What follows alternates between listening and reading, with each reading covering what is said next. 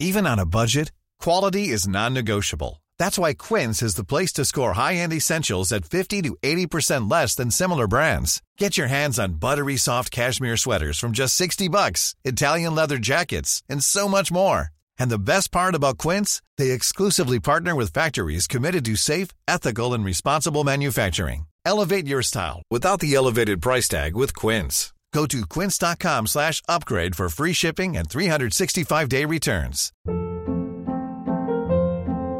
Hold up. What was that? Boring. No flavor. That was as bad as those leftovers you ate all week. Keke Palmer here, and it's time to say hello to something fresh and guilt-free. Hello Fresh. Jazz up dinner with pecan-crusted chicken or garlic butter shrimp scampi. Now that's music to my mouth. Hello Fresh. Let's get this dinner party started. Discover all the delicious possibilities at hellofresh.com.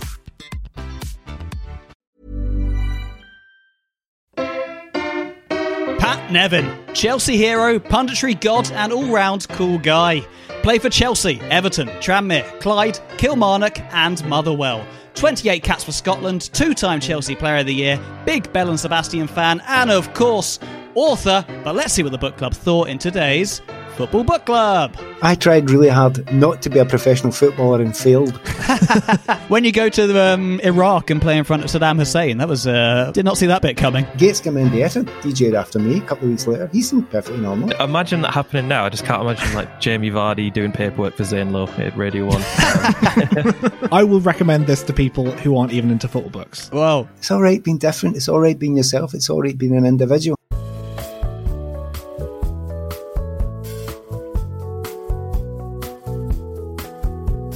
Hello and welcome to Football Book Club, the only book club where instead of literary classics, each week we read yet another footballer's autobiography. Less James Joyce, more Marco Royce. And thank you, Matthew Brazier, for sending in that one. Jack, you're not too sure about that. Neither's Pat. No one's. Oh, everyone's. That's a bit of a stretch. No one's. Oh, okay. Wow, you've let everyone down. It was also the way he had to. It's the way he had to say Marco Royce.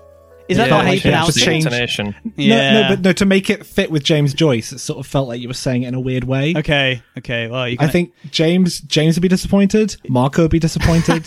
And Matthew's definitely disappointed now from this reaction. I'm Jez Bug, and over the weeks we're reading classics such as Jimmy Bullard's Bend It Like Bullard and the Terry Venables Soccer Quiz Book 1980. But today we have an extra special episode where we're reading Pat Nevin's new book, The Accidental Footballer, with Jack Bernhardt. Hello. Jez Baljan. Hello. And welcome to the show, the one and only Pat Nevin. Hello, and A, thank you for having me on, and B, thanks for going to the trouble of reading it. I'm impressed. Oh, of course. We don't get sent many books. So, it was a joy. It was a joy when we received it. And it's... I feel upset that we've compared your great book to Terry Venables' Quiz Book 1980. So I'm editing them on here. I'm putting it on with Joyce. Okay. Yeah. Nice. How are you doing today, Pat? You good? Great. I've had an exciting day today. I've just got back from Portugal this morning. Off away again in a couple of days' time over to Bruges, which I love, Bruges, but watch Man City play there. And then the next day I have to get back at the crack of dawn. You have no idea how hard it is to get from Bruges to London, right? It's ridiculous. It's quarter of the distance from Edinburgh, right? Yeah. But it takes 4 times as long. It's mental. Is it that bad to get to? I thought it was just a little Eurostar across. Maybe I've imagined that in my head. It is kind of when you get to Bruges to Brussels or drive down to Calais, and then when you're there, they used to do the Eurostar every 20 minutes. Not any longer. Thanks a lot, COVID. Hey, it's not a complaint. I'm very fortunate. It's a good job, and I'll be back in time to watch Chelsea Malmo, so that's good for me. I mean, it sounds great. It sounds great. And Portugal was non-football related? Yep, non-football, completely, just 3-4 days. Do you notice the way I said 3 or 4 days there? Because of a unclear COVID test, it was only 3 days, but yes, it was brilliant. We had a great time. Totally refreshed. And also, this must have been just after you were doing co-commentary for the Scotland games as well.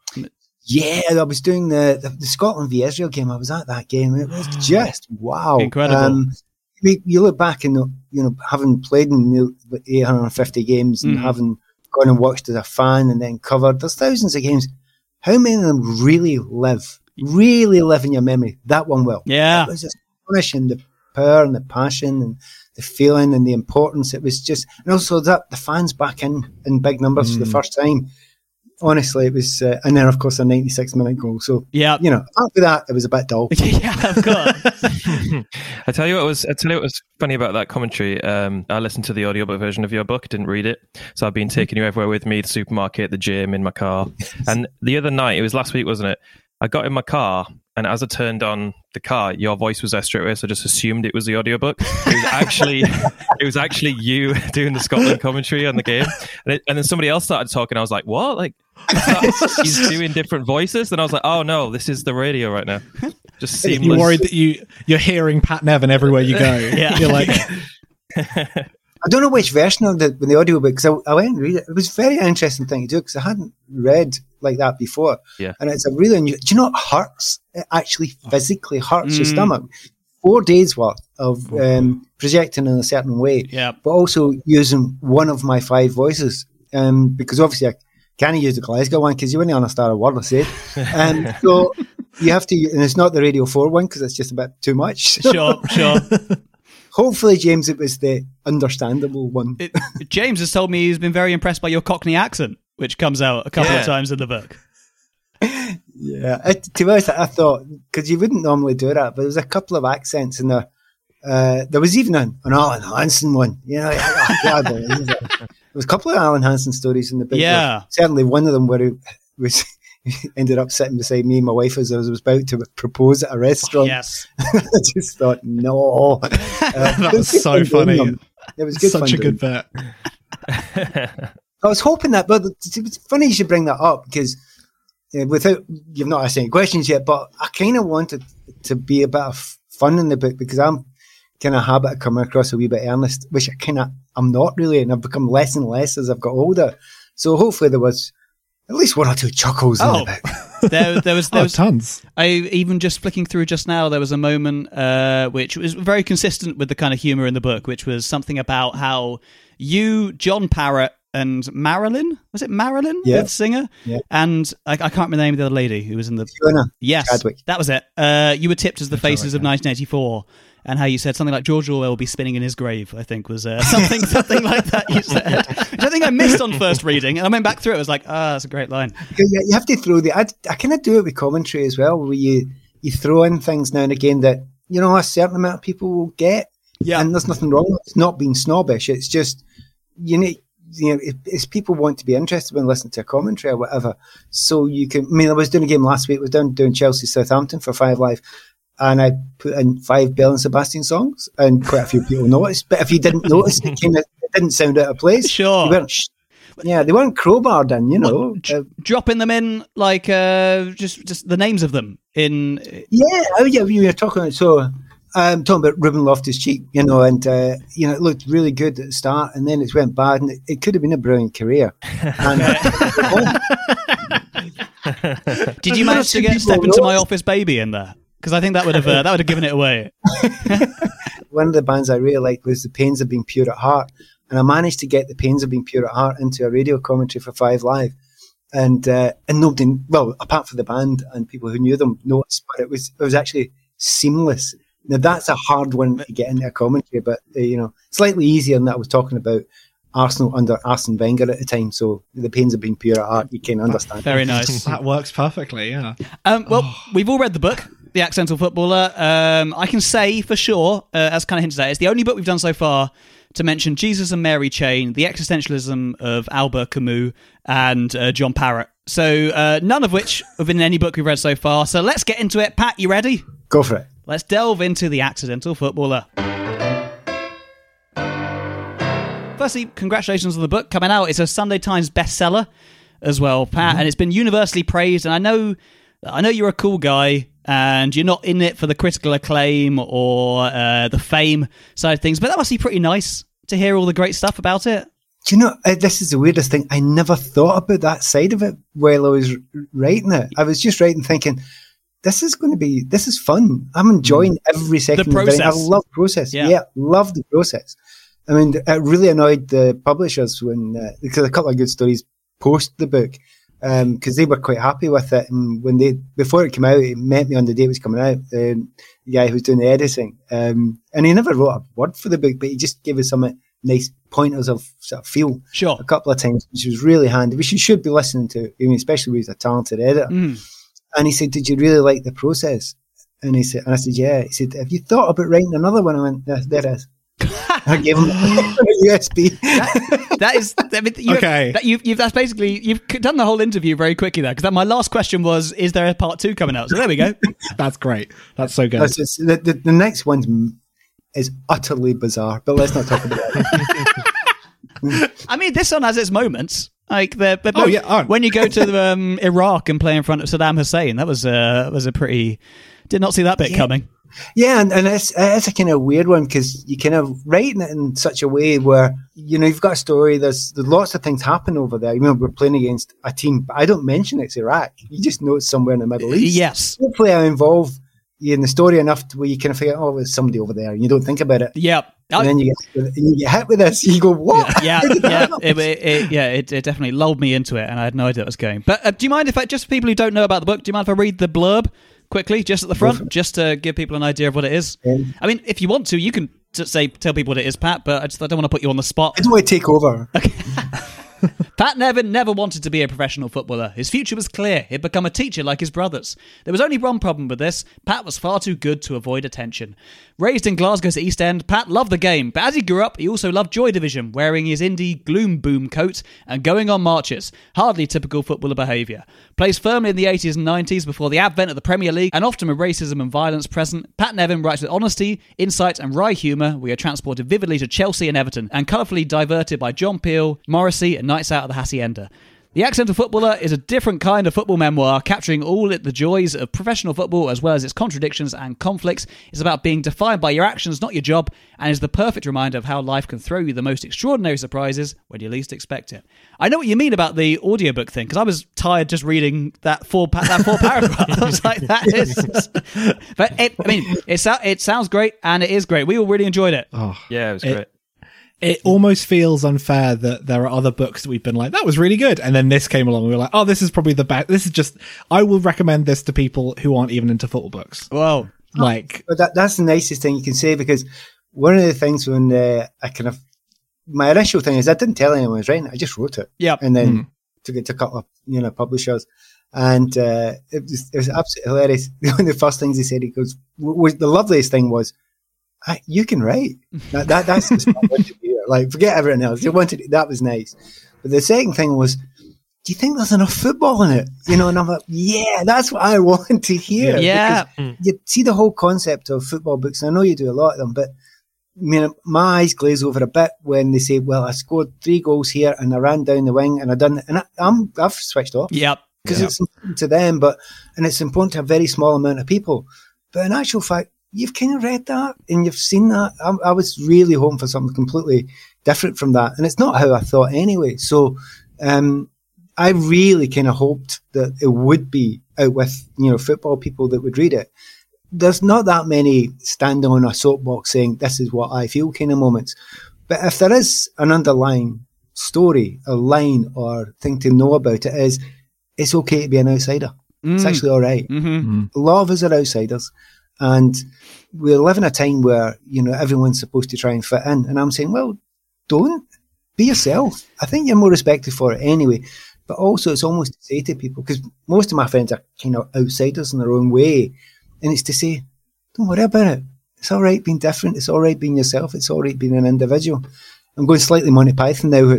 We're all different, except me. Yeah, that definitely comes across. But also, I seem to remember reading before that you've often, even though you were an outsider, you felt like it wasn't you who was different. It was perhaps other people in the football, the other players on your team and stuff who were a bit more different. You were perhaps the normal one in there in many ways. Yeah, well, and in retrospect, could you say there was a bit of that? I mean, if we look at where we are now with all the anti-racism stuff that's going on, and I'm shouting about this. Why aren't you? Yeah. It would appear that I'm the normal one now, yes, in that context. But there are certain things that I just looked and I didn't understand. But then I was coming from a different world. I was coming from doing a degree. I was coming from, a different country apart from anything else, political viewpoint, all that sort of thing. The underline and another underline is, and I hope it comes across in the book, I'm not saying I'm different, I'm better. Absolutely never saying that. No. And that's one of the things that I think is misunderstood, was misunderstood about myself. So you're into the arts and you're into theatre and you're into ballet and books, you must think you're better than... No, that's fine. Being an autodidact is okay. There's no wrong with that. And from my background in the kind of working class of Glasgow, that's a perfectly reasonable way to be and not considered in any way getting above yourself. I don't. I'm honest again. No. Yeah, make it. Tell us a joke. Yeah, come on, let's quick. Yeah. No, get your Cockney accent out, quick. One of the nice things is you've already asked a couple of questions, right? And I'm going to try and shut up and answer some questions in a minute, right? But the loveliest thing about this book is, and I read the thing I've enjoyed most, I've done a lot of interviews so far, right? Nobody asks the same questions. Ooh. That's been the brilliant thing about it. So are we getting a bit of praise back from you? We've given you praise, and this is a bit of praise back. Oh, but we're early on, though, aren't we? Yeah. I'll get a bell out, and if you ask the same one, they'll go ding. Yeah. Okay. Oh God, that's exactly what the BBC World Service asked me. Jeepers! Oh, come on. Keep it original, guys. With the book though being called The Accidental Footballer, you were kind of an accidental author as well. I know you wrote a book called In My Head, Son. That's what it's called in the past. But it doesn't seem like, as the prologue explains in this book, you only started writing this book as a response to saying you didn't want to write generic articles. You don't mention the publication. You don't have to, but you say that as kind of like a response. You're like, well, sod that. I'm going to go. I've got these things to say. I want to do that. And is that fair to say? You were kind of an accidental author as well.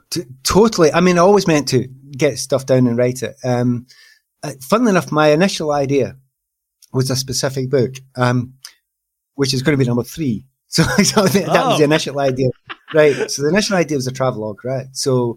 And it's places I visited and gone to mostly after my career because weird things happened then because I didn't stop doing the same thing. So I travel on my own. I travel weird ways. When I'm in places, I don't go and watch a game then go to the bar. I do things and I see things and you end up getting lots of adventures out of it. So that was the idea originally that I was going to do. But I just never get around to it. And then this guy really annoyed me. And I felt really sorry because there's a lot of writers out there and I was thinking mostly of journalists at the time. Mm-hmm. They're now getting told what to write. And they're now getting told, you need to do things for clickbait reasons. And they need to be very short. And people are only interested in A, B, or C. And if they're interested in it, you just reflect back what they say. Now, even in my industry that I'm working in just now, punditry, there are quite a few people who go online, know what's been said, and then get on board with that. And then everybody loves them because they're reflecting back to you. Now, I always felt that was a bit, I just didn't like it, right? And I don't find it anyway entertaining. I want to be challenged. So when I was told to go and write like that for a publication, go online and see what people are thinking, then write what they think. And I went, no.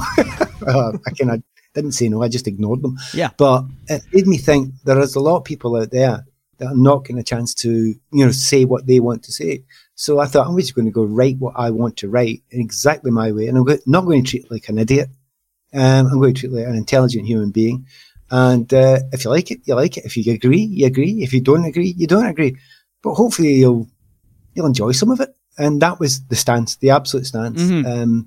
And in the midst of it, there was a difficulty in the midst of the book. So there's a skeleton idea. So the skeleton's, the time. So there's a time period. You run through the time period of your life or a part of your life. That's simple, right?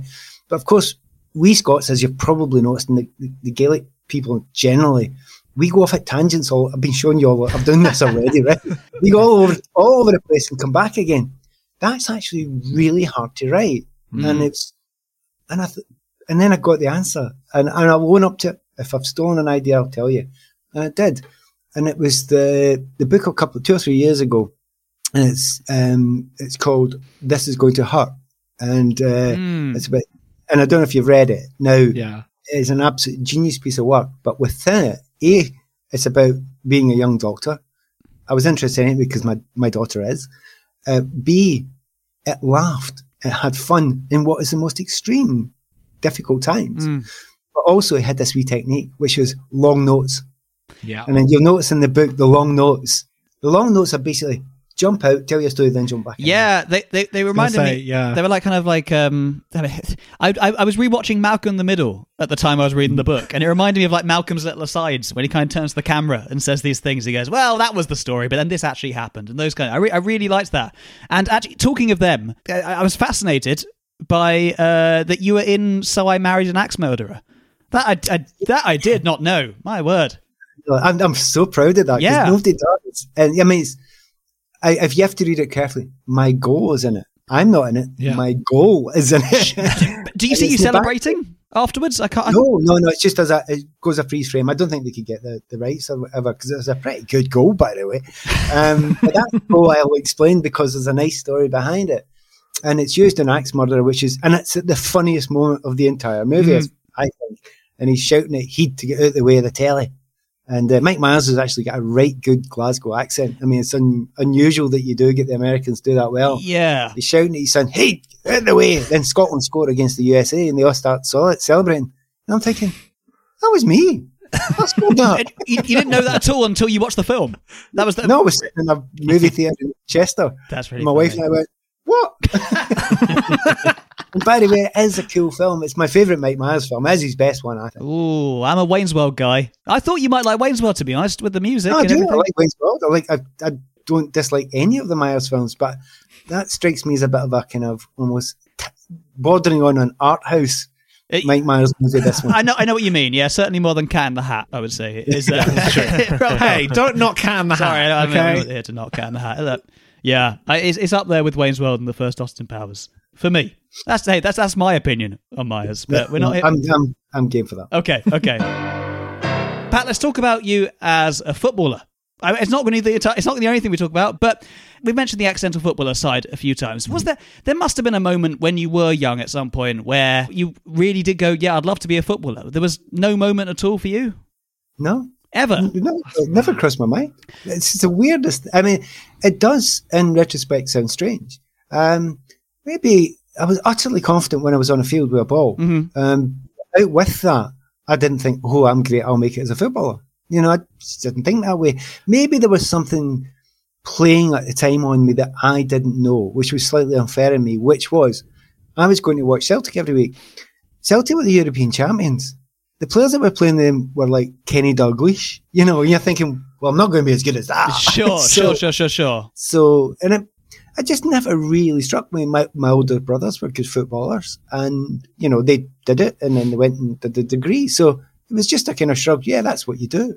And that's exactly what I kind of planned to do. To do a degree and then become a teacher? Yeah, I didn't know about it afterwards. I mean, teacher would be a possibility. Okay. And even a likelihood, seeing as both my older brothers became teachers, one became a headmaster, older sister became a lecturer, all that sort of stuff. So the family, you know, the direction was obviously there, but the family, the older ones than me. So I looked just like the next cab off the rank. But, you know, and there's a line I wish I'd have used in the book. Use it now. I will.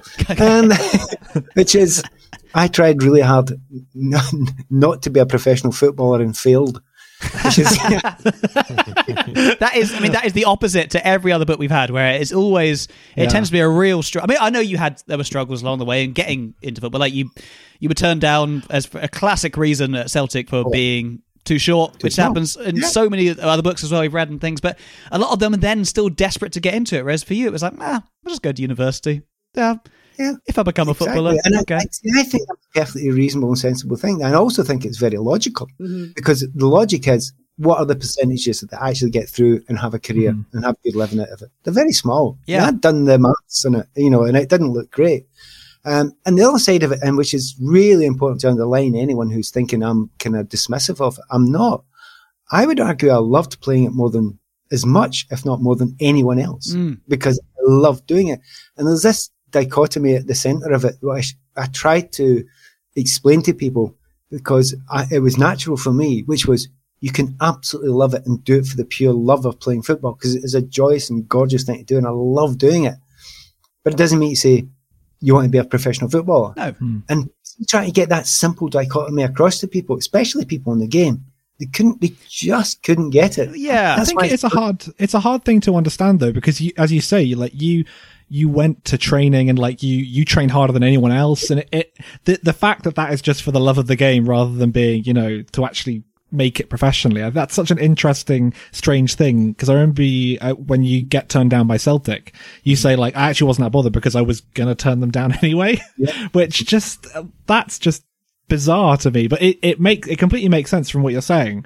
It is a fascinating dichotomy. And it's interesting to put that across, because if you write a book and 400 other people have written books and said, you know, I wanted to be a player and I fought all the way for it, and it's kind of, we'll be there kind of thing. I'm not trying a new line. I'm just thinking, well, I just didn't think that way. So I'm going to tell you what I thought. And anyone who reads a book will understand the joy and love I got out of playing. And also, it's probably partial addiction as well. I mean, I was definitely addicted to adrenaline. Sure. You know, so I'd go on long runs and things like that, which I love the running. I still run all the time now.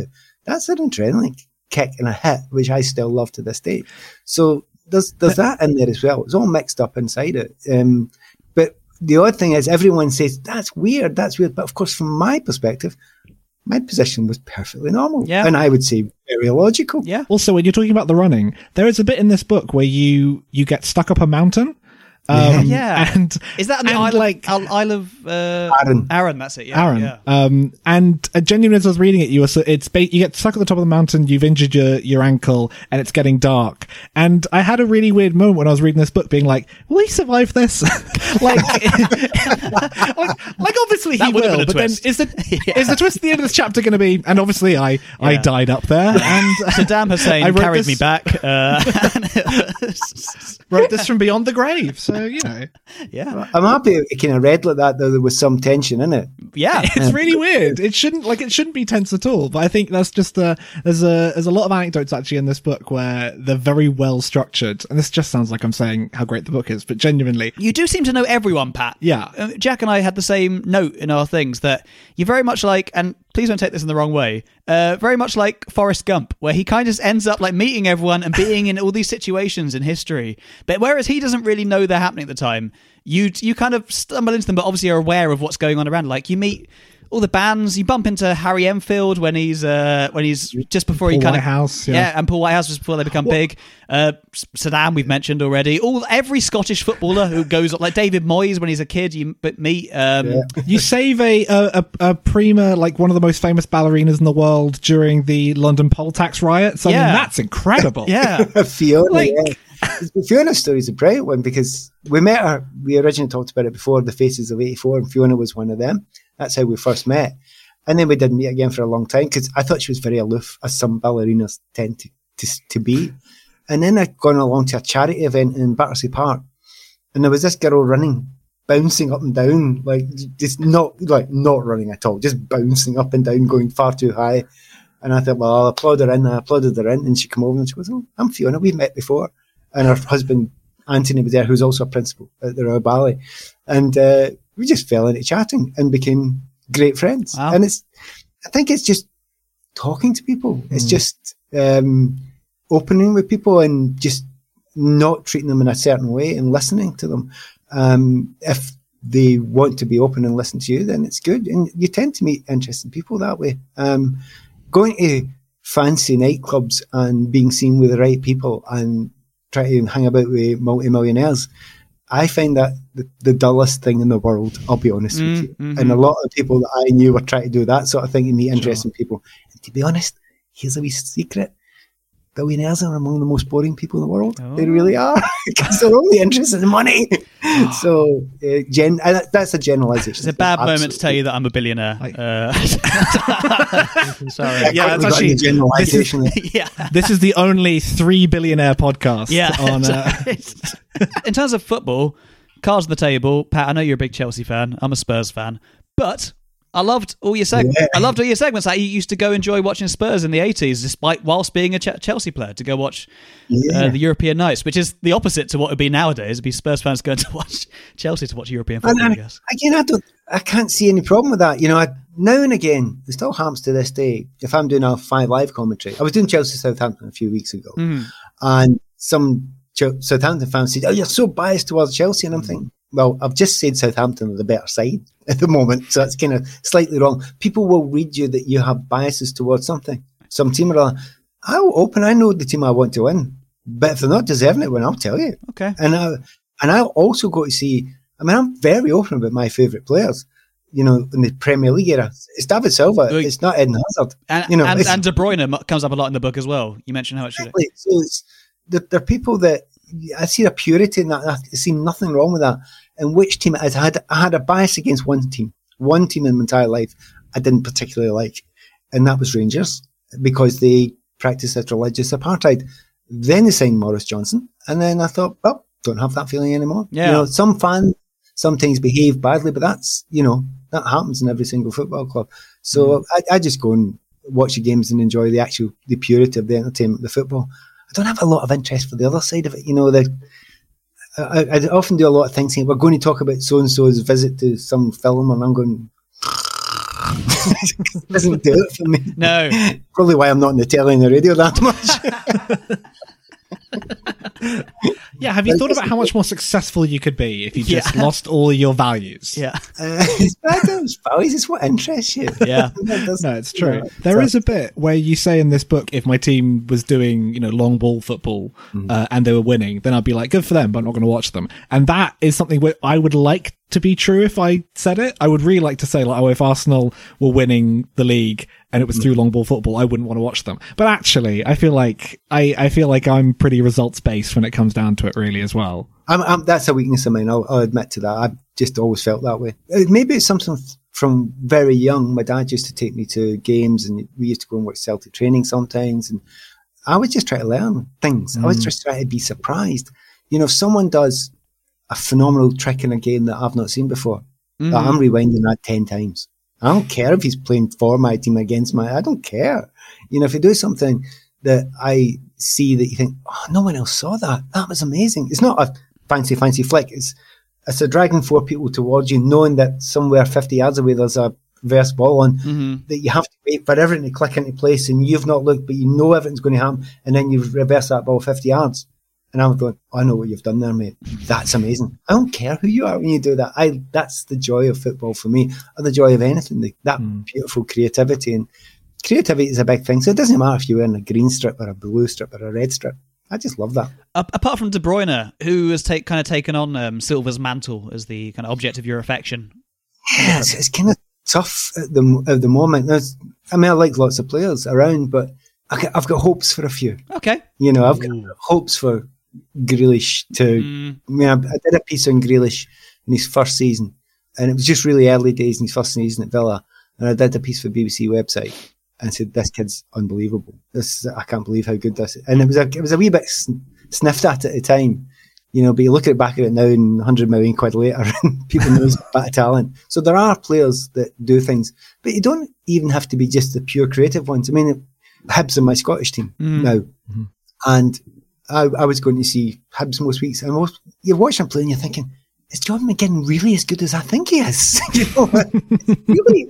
Because I think he's great, or am I seeing this through green tinted glasses? Yeah. Well, it turns out he is. Yep. And when he went into Villa, I got asked by number Rip 5 Live, and I did one of my kind of, right, I'm going to stop you all now. Villa fans, you are going to love this guy. You don't know anything about him. You're all going to a man and a woman, fall in love with this guy. Because A, he's an extremely good player, but B, you've never seen anybody work so hard in your life, and his attitude is brilliant. And if you're a Villa fan, you're a villain, you love him, don't you? You just love that guy because he's given you everything you've got. So now and again, I'll be honest, at the moment, I kind of got a thing for Jorginho and have had for a long time. Okay. Chelsea fans were giving him dog's abuse for a long time. And I'm watching it going, I'm sorry, I think that's a genius. Where am I getting this wrong? Yeah. Oh, he passes sideways. No, he's controlling the game. He doesn't pass forward enough. Have a look at the stats. Only one player in England plays more through balls than him. Only one. And that was in his season under Sarri, where everyone was... And I think it's... What happens is somebody well-known in the telly says it. Yeah. And I'll go, oh, that's the case. And I'm going, no, it isn't. But I'm a voice in the wilderness. And of course, it looked as if I was just being biased towards a Chelsea player. But you look at him now and you're thinking, lots of chin stroking now. So Jorginho I like. And for purely biased reasons, Billy Gilmour. Yeah. Okay. Yeah. Oh, Billy Gilmore's like the most perfect version. Yeah, Chelsea, Scottish. Yeah. Yeah, exactly. I'm obviously would be biased. Yeah, obviously. I'll own up to a bias there. Talking about the Scottish players, I know, James, there's a player in particular who stood out for you later on in the book, in the Scotland days. Oh, yeah, I wanted to ask you a little bit about Duncan Ferguson. I think he deserves a special mention from the Scotland days. So, yeah, I'd just like to hear a bit more about that.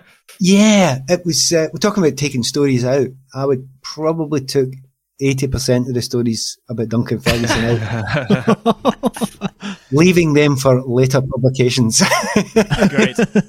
Duncan's, it's funny, I like unusual people. They can be any way unusual, but if they think strangely, laterally, unlike others, I'm immediately intrigued by them.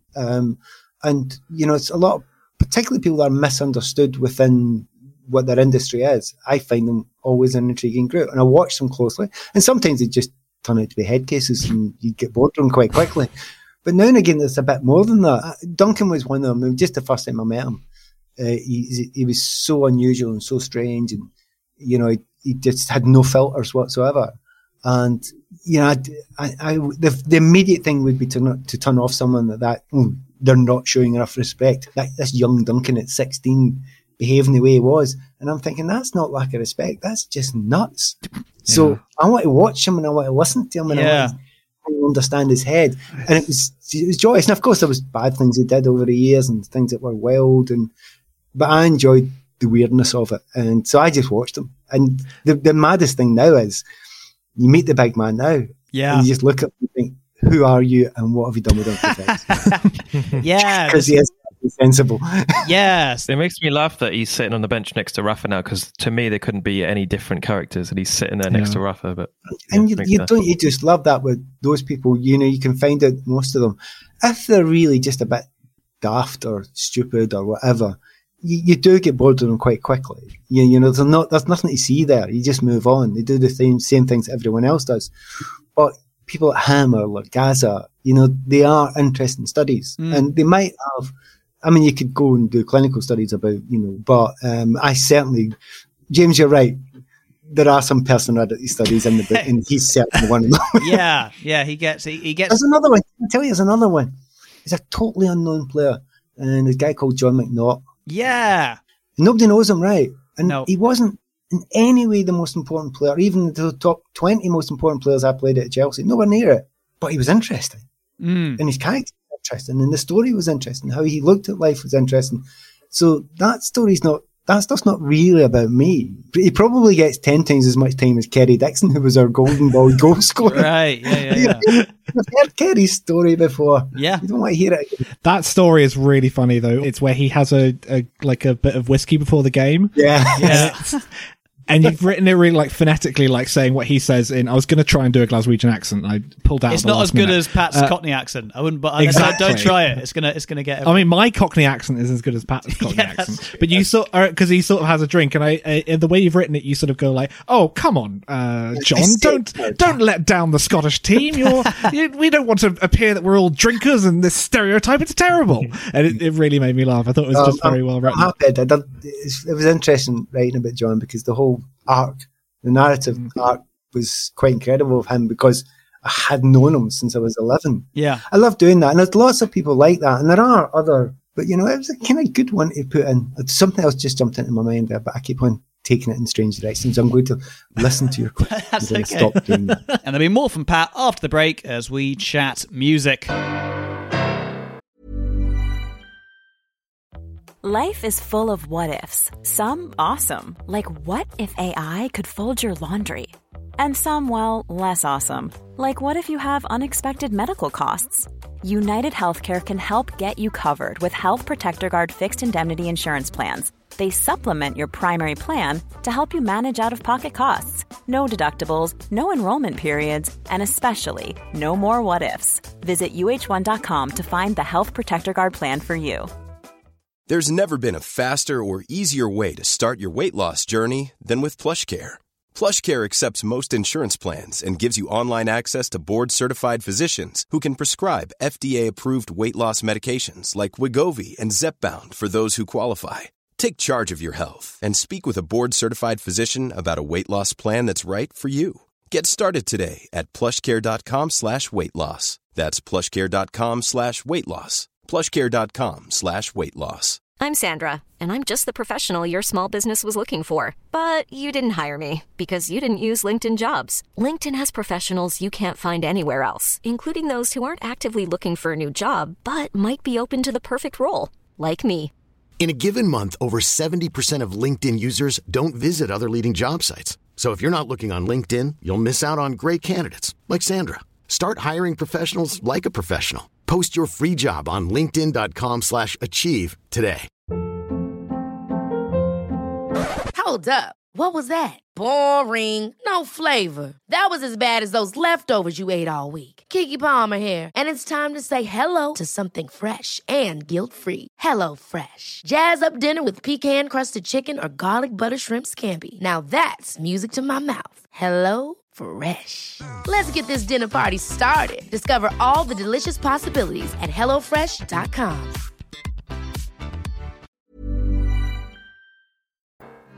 Hi, we're Football Book Club Podcast, and we need your support now. Let's drop the appeal music. Hi everyone, James here, and I just want to tell you about the brand new Football Book Club, which you can join to receive bonus weekly episodes, access to exclusive member events, and your very own Football Book Club bookmark, all for the same price as a used copy of Darren Huckabee's 2007 book, Hucks. So if you enjoy the podcast and need to hear more afterwards, head to patreon.com/Football Book Club. Enjoy the episode. Can we chat a little bit about Pat Nevin? I've written down the culture vulture in my notes. I don't know why I used that phrase. I feel a bit... I'm kind of regretting that immediately. But it's the first book, moving away from the football side of things a bit, it's the first book that we've read that has all the chapters named after songs all the way through it, which is it's just a fun theme throughout it. And I did go on a Spotify playlist and listen to it all just before we came on the show. It was great. Some ABBA in there, which was unexpected, but I enjoyed that. That was unexpected. What now? Okay, be honest. Were a couple of those because they fit with the chapter, or are they all like stone cold songs you love? Everyone's fits with the chapter. And you like them as well? A lot. I would say I would like. There's one in there which I quite like, which is that are aimed at my wife or my daughter or my son. So for Annabelle, she liked ABBA, so I put an ABBA song in there. I like ABBA too. Not a word against ABBA. And Peely loved ABBA. SOS is a banger. That's one of my... I've nothing. I'm not a musical snob. I know it sounds odd, but I'm not a musical snob. The Shine On A Crazy Diamond one was a kind of... I loved Pink Floyd as a kid. Yeah. Hide that. But it fitted perfectly when I'm talking about Neville Southall. Yes, of course. Yeah. Crazy Diamond. Another character. If you look closely enough, there was a wee bit... I tried to do it in such a way where if you knew the tune, it was kind of a little earbug while you were reading. Yeah. Once or twice that would happen, but I don't know if it worked like that. I definitely had Pope in when I read the first chapter. Do you remember the first time? That definitely came into my head when I read it. I was like, oh, okay, cool. I mean, I did think about reading it to the playlist, but that would have been very confusing because I'd had different attitudes going all the way through. I do own every piece of music in there, and and most of them are important. I mean, stuff like "This Is the Day" by The is perfect because I love that track at time. Spent a lot of time as well. But they're not random songs. Of course, no. There was stuff like MGMT Kids. I was like, okay, yeah, exactly. Yeah. And like Amy Winehouse, Back to Black. I was like, okay, because obviously most of the book, because it's set during the 70s and 80s, are sort of Cocteau Twins and Simple Minds. It's very much it was just nice to sort of seeing a couple of modern influences. Hey, there's more stuff to come, man. Don't worry. Oh, another playlist. Exactly, definitely, 100%. Is there? I don't think I can't think of any footballer, even some of the ones who've gone on to maybe pursue musical careers, who are as associated with music as you are. Like almost as much as you are football in some ways. People associate you with, being a DJ and being, a huge fan of the music that you mention throughout in the thing, and it's. Why is it so important to you? That's not me. That's not me going like, what are you thinking? Like, I generally am just interested why how that became such a huge part of your life. God, what a brilliant question. No one's asked that. That's a cracker. I think it's of all the arts, it's the ones that touches my soul most. And it's helped me so many times through the years. And the huge amount of bands that have helped me when I've been happy, when I've been really sad, when I've been struggling. when I'm going through difficult times. It doesn't matter. Music has always been the thing that's actually helped me get through it. I can always tell when I don't get depressed really or down. I'm very fortunate that way, but I can always tell there's something really wrong if I don't really fancy music, listen to something. I know there's something wrong. Okay. I really know there's something wrong. I don't get any joy out of it.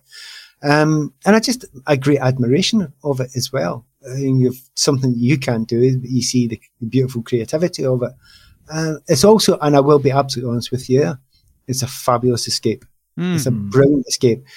When I knew from a very young age, getting into football, when I say you become professional, that if I allowed it, it would take over my entire life, because it does with people. And I very specifically never wanted to be a manager for that reason. I don't want it to be my whole life. I love football, I love playing, but it's not my life. You only get one of these lives. You got to make the best of it. So now and again, when it was really dragging you in, getting to a gig, going to see a band you like, getting some new music, finding some, or talking to friends about it and finding new stuff, it was a brilliant escape and release. So that's part of it as well. So there's a whole bunch of reasons for it, but the concept of it, I remember saying it one player, it's what used to be one of my opening gambits to anyone. It was just, what's your favourite band? Right? Cause you say that to people. Well, you did when you were younger. I still do for a laugh. Yeah, because you're talking about them and their interests. I remember a player saying, I don't really like music. I was like, what? God, man. Yeah. We're just like, what's that song they play when I score a goal? That one. Yeah. Fratelli's, usually. Not really. Like, what? It just changes your viewpoint of somebody completely. Yeah, it's like if it's not Owen doesn't like films. That's something which we were fascinated by. Michael Owen's watched 8 films in his life. Exactly. I mean, it shouldn't define you in any way what you're doing. Somebody recently, a friend of mine who I work with somewhere, and he said to me, I've read your book. He goes, I loved it. I loved every second of it. I didn't want it to end. It was fantastic. I went, oh, great. He goes, it's the best book I've ever read. And I went, oh, that's fantastic. I'm thinking, what's the B? He goes, it's the only book I've ever read. And that's the only book he's ever read. He learned to read with your book. That's amazing. Which means it's also the worst book he's ever read. You guess? Thank you for that, James. Brilliant. Can I say one other thing about it? Can you guess? Right, the three of you here. Mm-hmm. Quick, you have to guess his profession. Bet you don't get it. I was going to guess footballer, but book critic. What? Book critic. Book critic? You're not too far off. Oh my God, that's upsetting. No, it's not book critic.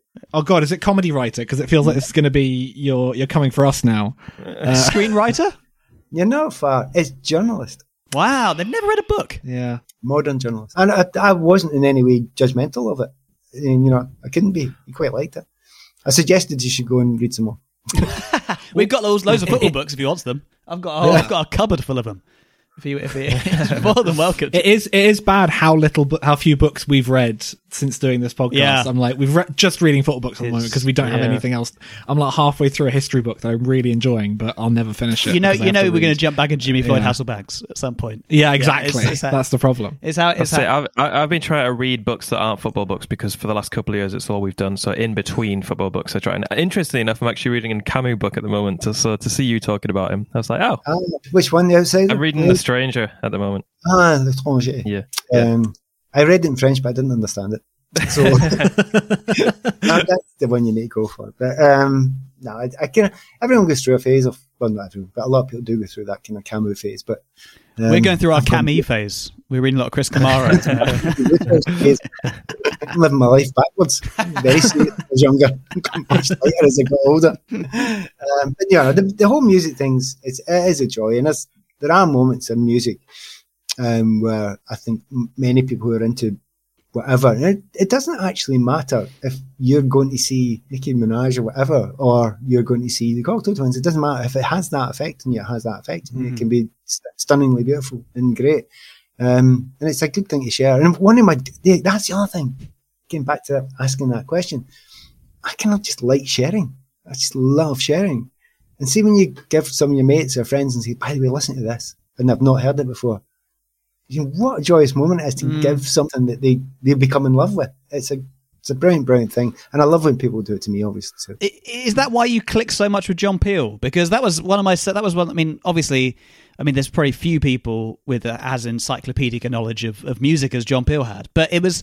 Reading the book, I had no idea about that segment. It was amazing when you used to go into the studio at Radio 1 and you would write the notes for all the songs he was playing. And he wouldn't reference you on air. He would just say, my footballer friend or something, I think it was he said.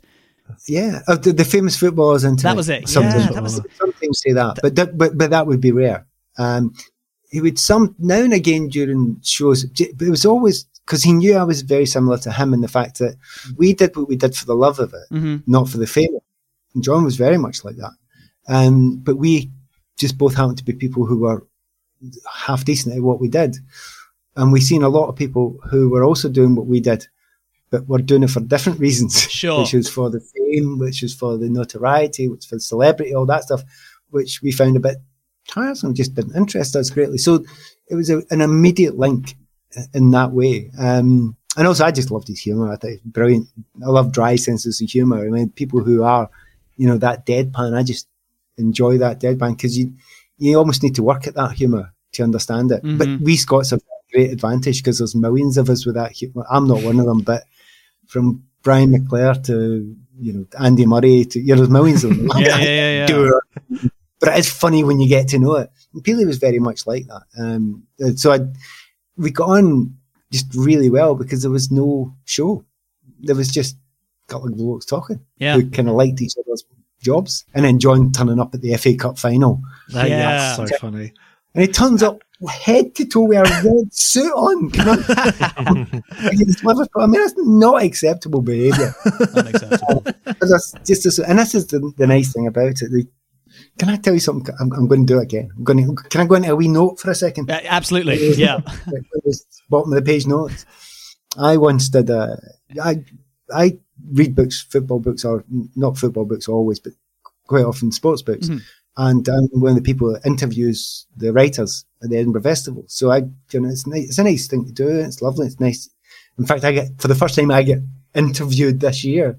I was on the other side because which was lovely. Oh, cool. Al McDermott, which was great.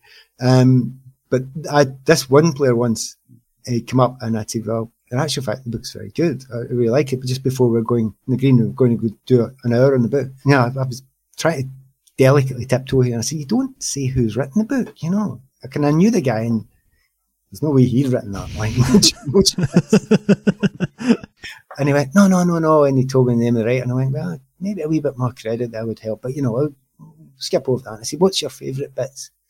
You didn't write it. And he did. He said what you think I'm going to say. He said, I've not read it. Oh, no. It was this moment of... And that's before you had to go out, and then you had to go out and kind of talk about... an interview. So I didn't do it. I said, well, I'm not doing that. So I went out and just talked to him about career. Wow. Something else. Blimey. But that was the kind of... I find that kind of unusual, So when I don't get up for any awards for the books, for the book, and somebody else that hasn't written it gets, I'll be like... Yeah, especially if it's that guy who you had to interview. That'll be the ultimate slap in the face. It's just last question on music. I was thinking about John Peel again. I remember once watching something about, I think it was just after he died, and it was about he had a music box where he kept all his favourite records by the door or something like that, in case there was like a fire or something. He wanted to save, because he obviously had thousands and thousands and thousands of records. He wanted to save a lot. I remember watching it quite interestingly because I really liked the White Stripes when I was growing up, and I remember he had a lot of White Stripes records in there, which you loved them. He did love them, yeah.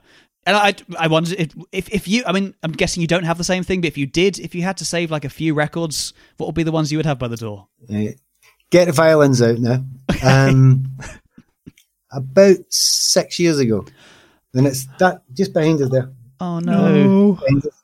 I don't like where this story's going already. Yeah, and it's okay in the end because anyway, we went out. I was at a funeral of a good friend, and we lost him. One of the biggest personality I've ever met in my life.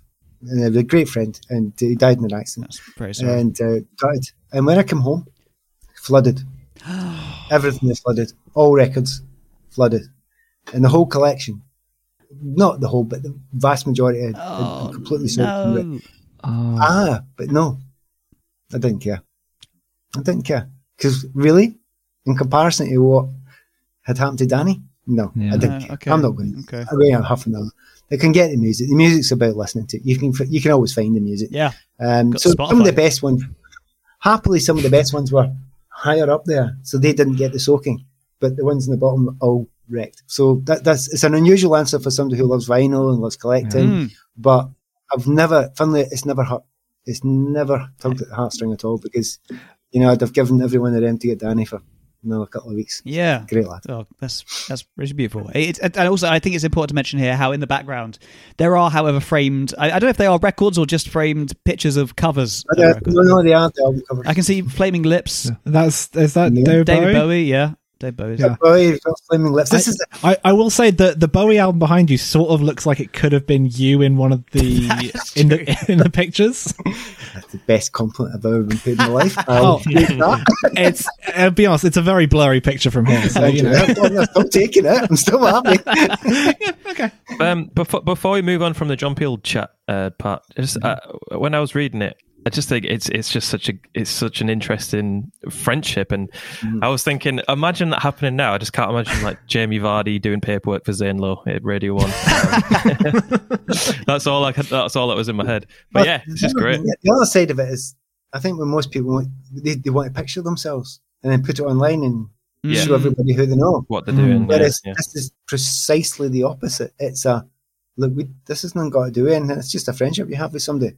Yeah, it's not for sharing. That kind of moves me on to the next thing I was going to mention, which was celebrity. In the book, you mention how it makes you feel queasy, and there are bits when you turn down going on Wogan, I think, and shows like that. But you would happily come on Football Book Club. Thank you. How would you find being a footballer in today's day and age with all the social media and the attention and everything? Would you struggle more so now than perhaps in the 80s and 90s? I think you find a way. I don't actually think you need to do any of those things if you don't want it. Sure, it's a choice. Oh, absolutely, yeah. So I think it's a choice. Say, I do a thing on selling your boots for when you're getting paid, £200,000 a year, but I'm getting abuse for it. I'm thinking, well, don't sell the boots then. Don't do it. Yeah, you don't need the money. I was Puma at the time. I got $1,000 a year or something like for them, but they wanted me to put me in the adverts, and I said no. I'll just wear your boots. That'll do. And it's if you play that game, there's no getting around it, and it's unfair. But if you play the celebrity game, there's a cost. There's always been a cost, and there always will be a cost. Sometimes, and it's often an unfair cost. But don't pretend to yourself there isn't. And I think I might have mentioned the bit. I think you look at somebody like Juan Mata. Yeah. Well, do you see Juan Mata doing all that stuff? No, he just goes like quite a normal life. I DJ'd a wee while ago, but Gates Mendieta DJ'd after me a couple of weeks later. He seemed perfectly normal. Oh, wow. Okay. Oh, my God. Yeah. Same club as me. And similar, not similar, but, left field stuff. Was that a club? Was that like a former footballers club night? No. It's funny. I know you're midfielders. I get irony. No, it's a kind of. There's a lot. I used to do quite a lot of DJing. Have to say used to now, because the last 2 years you're doing nothing. Of course, sure. But there's little clubs in and around the country, and I've done it for years and years, but nobody knew because you didn't tell anyone. You just DJ'd in a club with some indie kids, and it was fine. But then Twitter happened, and you're stuffed. You can't hide it anymore. People put on Twitter that you're and put a picture up when you don't want it. Yeah. But anyway, I think you can make a choice. The hardest thing is if you certainly in my time, the thing that I was willing to speak out about are the things that were issues-based things, and it was an unusual thing for footballers at the time. That's a dilemma now, because if you're Marcus Rashford or you're Raheem or whatever, and you're attacking issue-based things now, you're getting much more publicity for it, and there is much more anger, and that anger gets to you quicker. That's hard, but it's whether you can deal with it. I was on 5 Live last week, right? And I'm not a soapboxer most of the time, but something annoys me. And I was a wee bit annoyed by this kind of, was it 30% of Premier League players have been double vaxxed? Yeah. Sorry, has everyone else gone and done that, but you don't need to? Why are you different? Why are you special? And I was really quite upset about it. But of course, I know I'm going to get the anti-vaxxers hammering me for that. Of course. To which my next thing is, by the way, I have a Twitter feed. Please get in touch with me and hammer me. I don't care. Please. I'm demanding you slaughter me. Okay, so that's all of our fans who are anti-vaxxers. Yeah. Get on to Pat's Twitter. You can say what you feel. If I will say, and I won't call you an idiot, I'll just say I disagree with you. You may call me an idiot and you make it on me that you have no effect on me. I will, however, always listen to a sensible, intelligent debate. And I don't care where it's come from. I will always do that. And that's kind of what I was going to bring on to, because that is quite a refreshing thing in the book, how where you say how you're pretty anti no platforming and people not being able to have point of view and say what they want to say. You like to challenge it with debate. We're truly ignorant of the people who don't listen. Yeah, I mean, and I think that is, to be honest, with social media a lot of the time, that is something which we don't see a lot of these days. It is very much, this is what I think, I don't care about the others. And I thought it was just quite a nice perspective, because in the book you go and, it's quite an extreme example, but you go and confront a few members of the National Front who were Chelsea fans at the time and talk to them about, call them out about some of their racist chants. And obviously, you don't really see eye to eye. I won't ruin the story throughout the thing, but at least you try and enter into debate and try, because you're never going to bring anyone round by name calling or just ignoring or calling someone an idiot. I think the only way you're ever going to do it, if you're going to get any chance of doing it, is by entering into some reasoned debate. And I think that is at least what we tried. Yeah, there's a lot of that around just now. I mean, I live in Scotland, and if you're a yes or a no to independence, the other side think you're an absolute idiot. Well, 50%, and it is about 50%, can be idiots, and the other 50% are dead intelligent, or the other way around. Yeah, it's just not sense. Similarly to Brexit, I know where I stand with Brexit, but I wouldn't say to the others, you're a bunch of stupid idiots who don't know what you're thinking about. I will listen to you and see what you say. I might disagree with you, but I will listen. It's a reasoned debate, and I think reasonableness is a wee bit lost, although I don't think it is lost. I think it's lost in social media, but I don't think it's lost. I think there is a lot of people that are reasonable. And I think the British are basically reasonable people. I think you're probably right with that. We've gone Ernest again.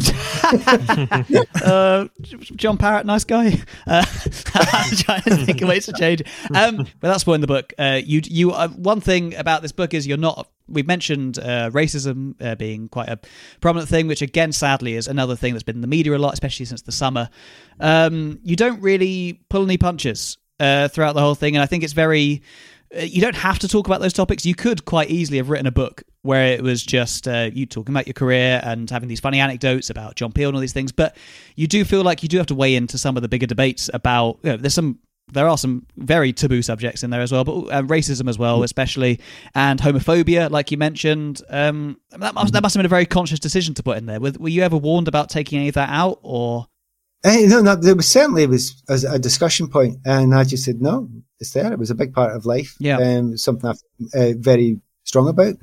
Don't hide behind the fact there's a section about paedophilia within football as well. Yep. I wasn't going to duck that. I was going to write about that in the ignorance of the times, and because I can't see any reason to do that. I think every other subject I can still poke fun at it and myself. The reason a couple of laughs in the racism stuff. I mean, certainly one of their players was getting dogs abuse at a Rangers game, and then he was substituted by a guy called Priest. Oh, yeah, and it was like, it absolutely killed me. That it's like, in the midst of it all, and that's what I wanted to do.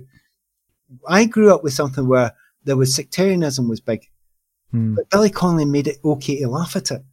He made it okay to laugh at it. So most of them, you tell the series, you say the series, you say the piece. But you're not saying it's not important by realising that there can be stupidity and humour within it. And most of those subjects, even the homophobia stuff, I mean, I got it sort of pushed towards me lots because I was slightly different. So lots of people must have thought I was gay. Like I couldn't care less. If you think what you like, what difference would it make anyway if I was? I happen not to be, but it doesn't matter. I don't see any difference. And I think most people in society now under a certain age think exactly that way. Yeah. And that's one of the strong things. If there's one thing in the book I was worried about, can I tell you my one biggest worry in this book? So I wait for 1.5 years for it to come out. And I'm pleading that the first openly gay player comes out and big name gay player comes out. Because you know what? I think it's going to be fine. Yeah. It's going to be all right. And it's certainly going to be all right within the game. And certainly with fellow players, it's going to be absolutely fine. Yeah, because that's absolutely the way society is just now. You know, society. And I thought, see if it comes out and the big players come out, I'm going to look as if I'm bandwagon jumping, but I'm not. And I wanted to say that as well. But I mean, in the midst of it all, yeah, you want to tackle those subjects. You want to say what you feel about those subjects. You want to talk about, not in the current language, but in my own language, about equality and everyone being treated exactly the same. So I'm kind of happy I kind of got that out there. There's actually not been the book sold pretty well. There's not been a lot of comeback from it. You know, no one said, how dare you say that? I mean, I was expecting a little bit more because there's some things, the anti-racism stuff. Now, back in that time, the black players, none of them spoke out. Now, that's unthinkable now, isn't it? Mm-hmm. And people now, judging by today's standards, are saying, well, why didn't you speak out? Well, it was impossible then. And the abuse that they were getting then, and also the fact that they would probably be sidelined completely then. So you're just seen as a troublemaker. Mm-hmm. So I felt it was my position to speak out. But what about white saviour complex when you look back at it now? So that I think it's a really intriguing area, yep. And possibly error. But if I go back now, I'd still do the same thing. But I can understand that debate and that discussion. Okay. But no one's actually said that yet. But I kind of think that would be a perfectly reasonable discussion to have. Sure. Okay. That does make total sense. I think it's hard to judge things by modern standards because as you say, being the white savior. But equally, if no one's speaking out about it, then someone has to be the person to do it, and you're a person who will hopefully not be abused in the same way as the people who are being racistly abused. So it sort of feels like you're using your position in a positive way in that sense. Yeah, and I certainly make the arguments in the book and understand it, but it's an interesting topic. And again, I'm always willing to talk. I'm always willing to listen. I'm always willing to communicate unless it's abusive, and then you just get ignored. That is a good takeaway message from the episode, I think. And sadly, I think we've ended it on an earnest note, Pat, like you were so worried about. No. But, what can you do? What can you do? Part 2 is coming, right? Because the book ends at the beginning of your permanent move to Tranmere, which is this mad story about almost going to Galatasaray. Yes. Which is it's one of the highlights of the book, yeah. Yeah, so, and then what happens after that is, if you think of what happened to my career, I mean, I played probably my best football in my career was at Tranmere. Mm-hmm. It's unthinkable when you think of the place I'd been before. But then I got to be chief executive and player at Motherwell after being at Kilmarnock, which was maybe the happiest year of my career. But then I'm going back to Scotland as a different person and seeing it in a different way. I'm chairman of the PFA at that point when I was with Tranmere. So the madness of that was, just off the scale. So when I started writing about that, right afterwards, I honestly just didn't stop. I couldn't stop. Wow. So as we speak, and as I speak to you now, I'm meeting the editor next week, and he's going to. I gave him the USB, by the way, and I took it back off him too. It's on there. I'll show you it soon. That's what I do when I haven't done any work. I go into a meeting and say it's on here, but you can't have it. Well, we can't wait but to next year, maybe. Oh, there it is. Thank you. Brilliant. I don't know. And it's not really that important. To you, maybe. To us, it is. We want to get more. Well, I just, I just like doing it. And hopefully it will be, within the next year or two. Brilliant. But if I could have it out tomorrow, I would. But that's sadly not how the book world works, as I am sure you know. Fair enough. Yeah. Well, Accidental Footballer is out now through Octopus Publishing. It's great. You should all go out and buy it. We're going to chat for a further 20 minutes now for our Patreon subscribers. If you enjoy the show, do join the Football Book Club by heading to www.patreon.com/Football Book Club. That episode will be out next Monday, but there's loads more to catch up with on there. Anyone's got any thoughts on the episode or any questions for us, follow us at Footy Book Club on Twitter, Football Book Club on Instagram, or on our Facebook page. Pat, thank you so much for joining us. We'd loved having you on. Thanks for writing the book. Thanks for coming on. Very much. And I'm really happy you enjoyed it. You have no idea actually how much that means to me. That I loved it. We really did. We really did. Any last words, everyone, to end it? I spoke too much. I don't want to steal this. Well, we'll just end it on that. We'll end it on that. Perfect. Thank you so much, Pat.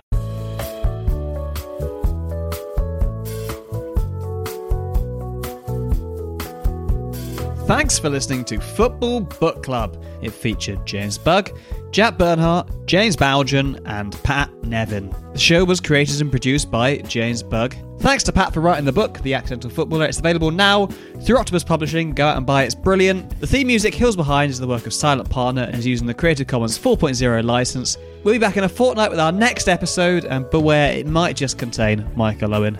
We'll see you then.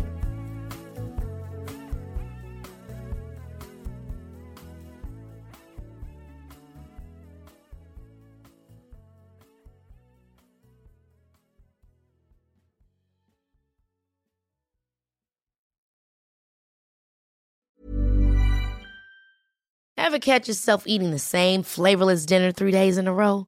Dreaming of something better? Well, HelloFresh is your guilt-free dream come true, baby. It's me, Keke Palmer. Let's wake up those taste buds with hot, juicy pecan-crusted chicken or garlic butter shrimp scampi. Hello Fresh. Stop dreaming of all the delicious possibilities and dig in at HelloFresh.com. Let's get this dinner party started.